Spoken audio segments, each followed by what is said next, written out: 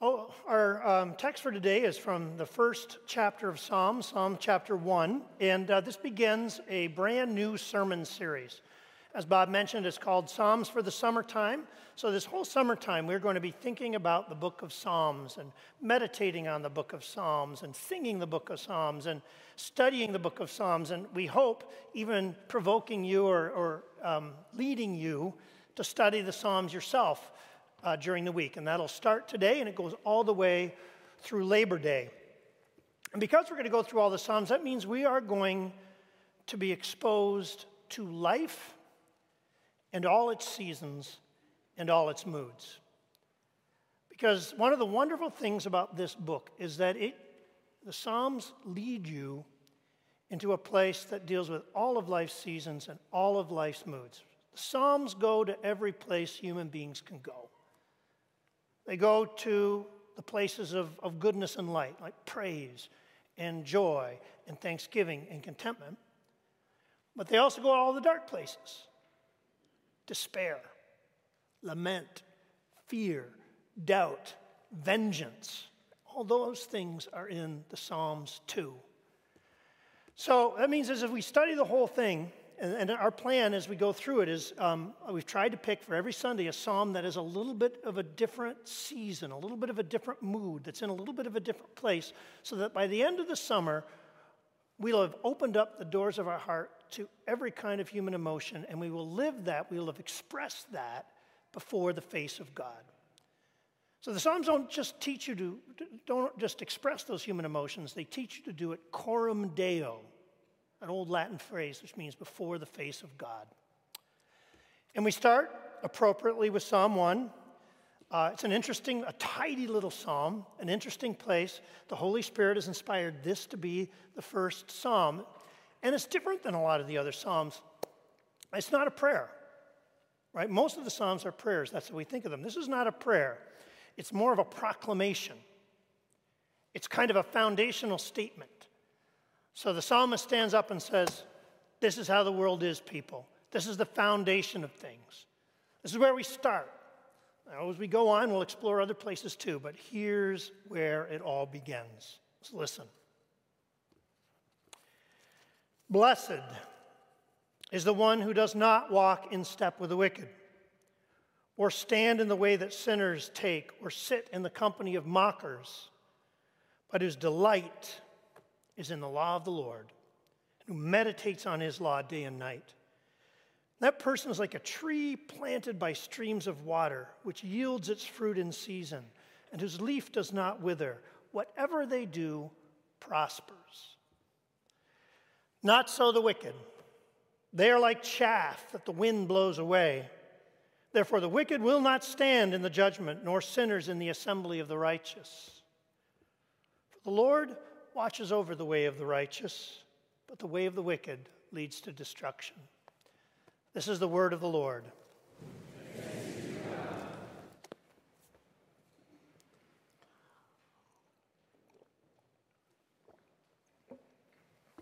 So the very first word of Psalm 1 is blessed. It's the Hebrew word ashereh. Blessed is the one who.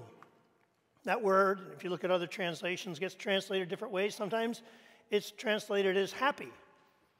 Happy is the one who. So right from the very beginning, at the very beginning of Psalms, the poet of this particular psalm, we don't know who it is, wants us to see that I am going to show you the path to happiness. I am going to show you the way of blessing. I am going to show you the path of human flourishing. That is where this journey begins, on the path of blessing. That's a good place to start. It's very engaging because heaven knows we're all looking for that path, right? We're all looking for the path of happiness, and not just church people. Everyone's looking for that path. The search for happiness is at least as old as Aristotle.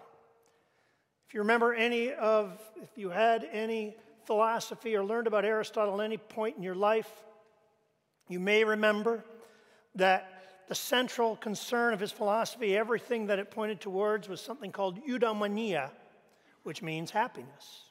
So everything he ever wrote, that great man, was aimed at happiness, finding that path.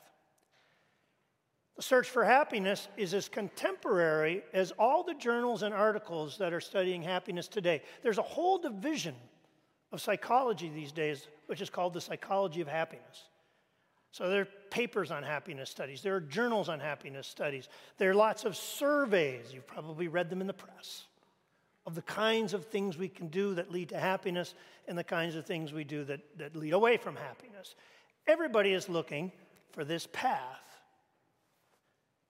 Someone wants to show us God's answer to the place of that path, the way of happiness according to Scripture and to God.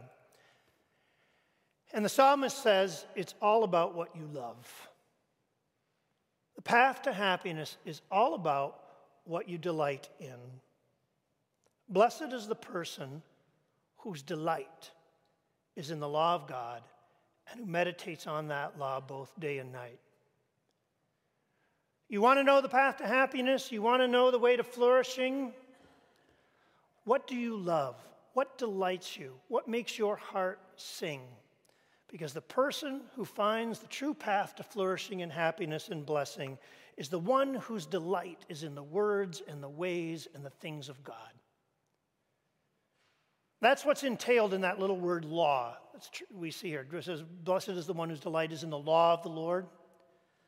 That word in the Hebrew is Torah. And commentators agree. Tim Keller, who I studied on this, also agrees. May he rest in peace.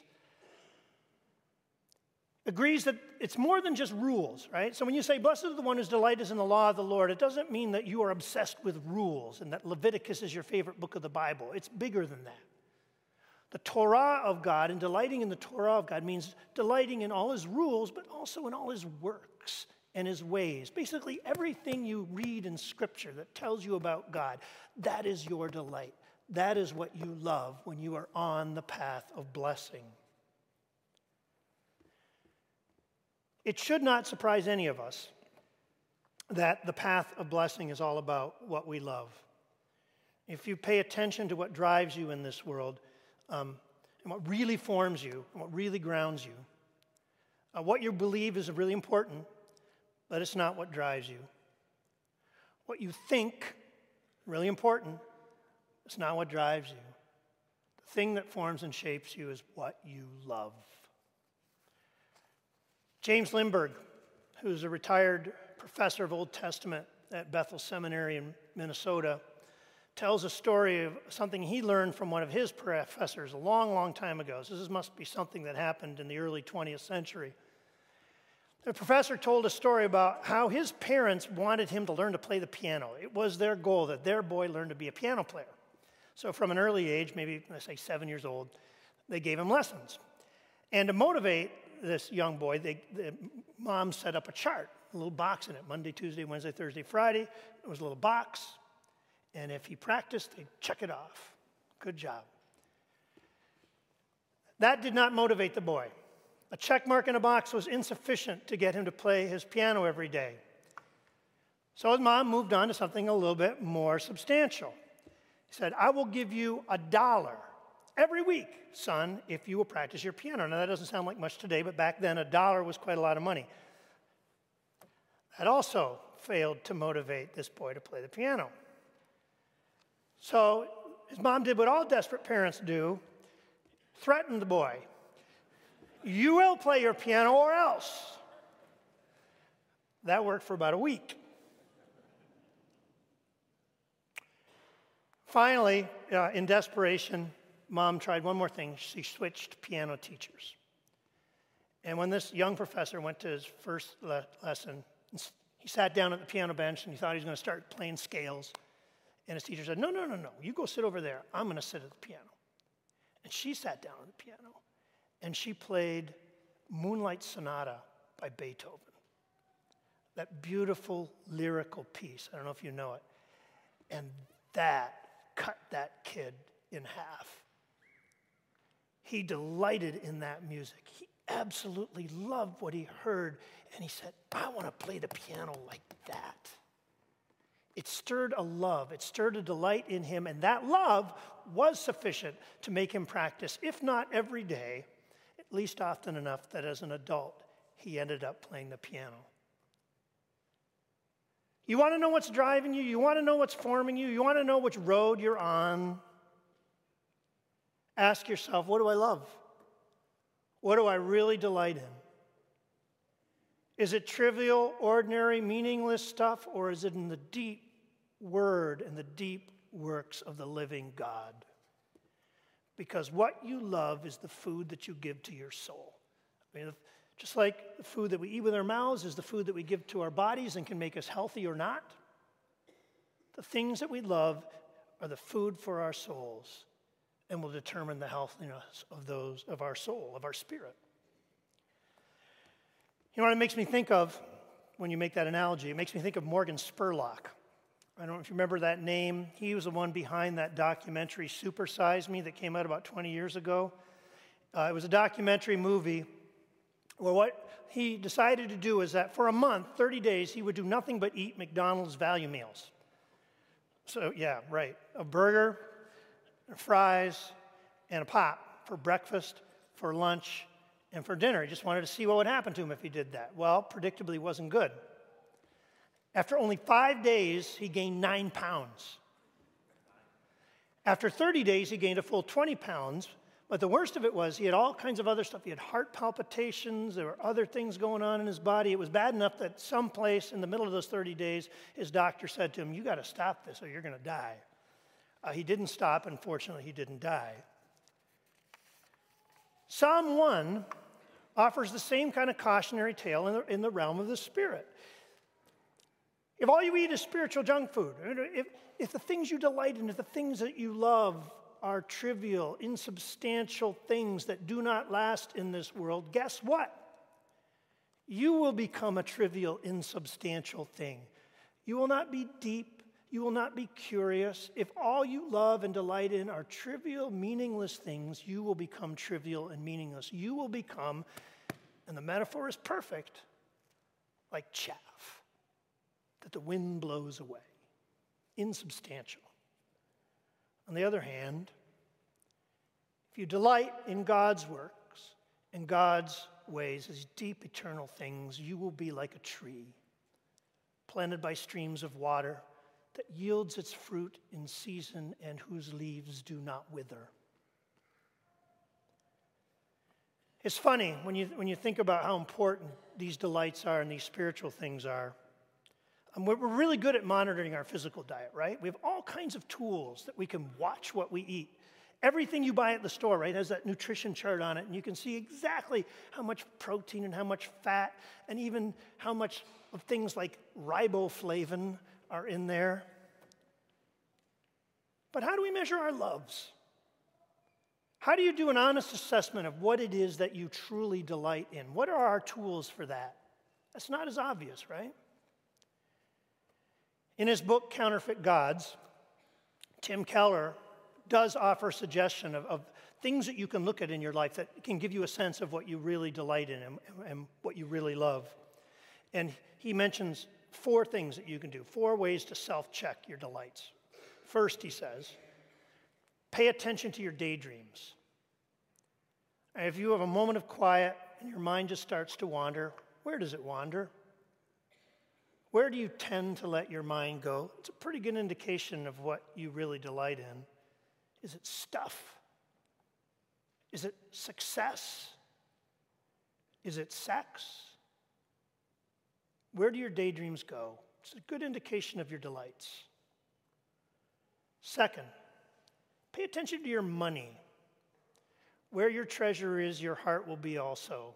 Somebody said that once. Where do you spend your money? And not just where do you spend it, where do you like to spend it, right? We all have things that we spend money on, but we have things that we eagerly spend money on, that we're happy to spend our money on. What are those things in your life? Clothes? Cars? Or is it kingdom causes that make you open your wallet? Third, Keller suggests, pay attention to your disappointments. Okay, disappointment is part of life, right? We all suffer disappointments. But some disappointments, we get rid of them quickly, right? They wash over us and we move on. But other disappointments stick with us. They put us in a funk for days. What are the disappointments that stick with you? Does a critical word that damaged your pride, does that put you in a funk for a couple days? Does the market going down 3 days in a row, does that upset you and leave you in a cloud? What are your disappointments? And finally, pay attention to your emotions. In conversation, what are the subjects that make you lean forward? What are the subjects that make you perk up and want to contribute? What are the subjects that make you really angry, that can get your juices going, either towards happiness or towards anger? Politics? Sports? Or maybe it's kingdom things. How do you do at a baptism? Do you delight in a baptism? Does a baptism make your heart sing, or do you look at your watch and think, well, that's going to be an hour 10 this service? Daydreams? Money spent eagerly. Disappointments? Emotions. Pay attention to those things. They'll give you a pretty good indication of what delights you and what you love. Why do these loves matter so much? What is it about our delights and our loves that forms us? Well, the things that we love and that we delight in repeatedly tend to harden over time, and they become, for lack of a better word, enculturated. Our loves become a culture. They start to determine who we hang around with. They determine the shape of our life, right? And you can kind of see that in Psalm 1 in the first verse in the negative sense. When the psalmist talks about the wicked, notice what he says. He says, first, blessed is the person who doesn't walk in the step of the wicked. So first you're just walking in the step of the wicked. Doesn't stand in the way. Now you're kind of getting used to being there. Now you're standing. And the one who does not sit in the seat of scoffers. Now you're part of a community. Now your wickedness has become enculturated. That's how it works. As a kid, you decide Michigan football. That's your favorite sport. You're going to be a Michigan fan. And you start to watch games with your dad once in a while. That's great. You get the hat. And you get the shirt. Pretty soon, you're organizing your whole Saturday around the game, making sure that wherever you are, you're in place to watch that game, man, because you're not going to miss that game. And then you get the U of M license plate, and you start to tailgate and hang out with the Michigan faithful. And before you know it, you're getting buried in a maize and blue coffin. And that's how it works, right?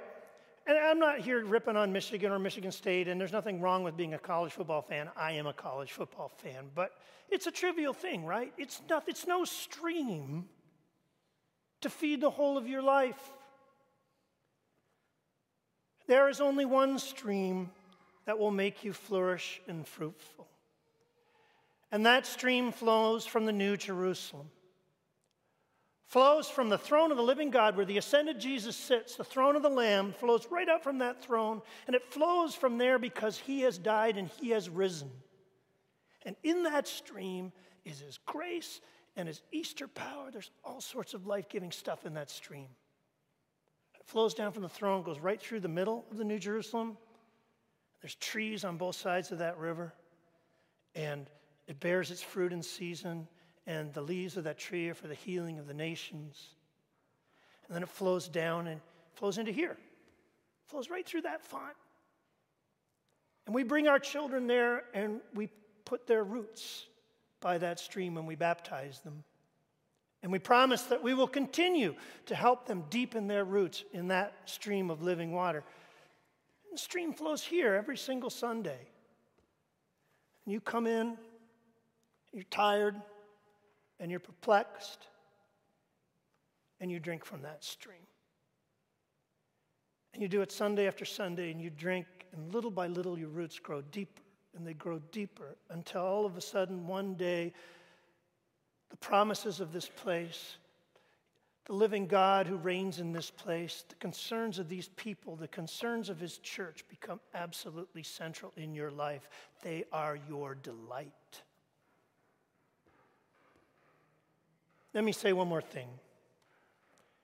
You hear this psalm and you hear my words, and I'm sure you're saying, yeah, Peter, I know you're right. I know my life is supposed to be rooted in God, and you're absolutely right about where the true source of blessing comes from. But if I'm honest with myself, if I were to go through those 4 tests to see what I really love and where my roots really go, I know I don't love the Lord as I should.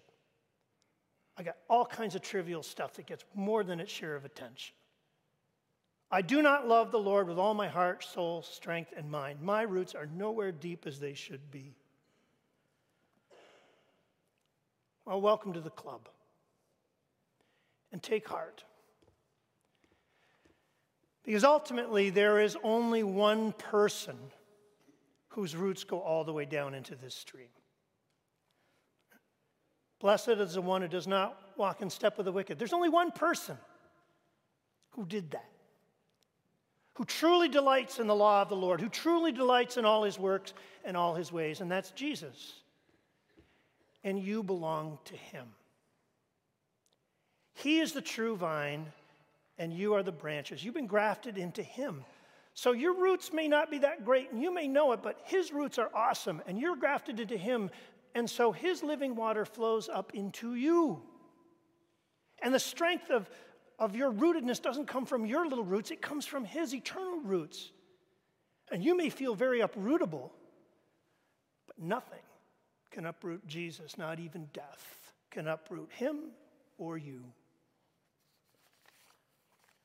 So, if you have joy, if when the season of drought comes you have no worry, if you keep bearing fruit even in hard seasons, thanks be to God.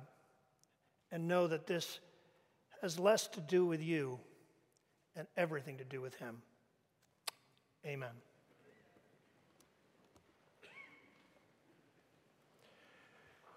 Thank you, Lord Jesus, for your eternally strong roots, and that by your grace we've been grafted into you. You are the true vine, we are the branches. We thank you that we can drink this living water that comes from the deep places of your grace and faithfulness, because we need it, Lord. We need it every single week. Strengthen us again this week as we sit by your stream and delight in you. Amen.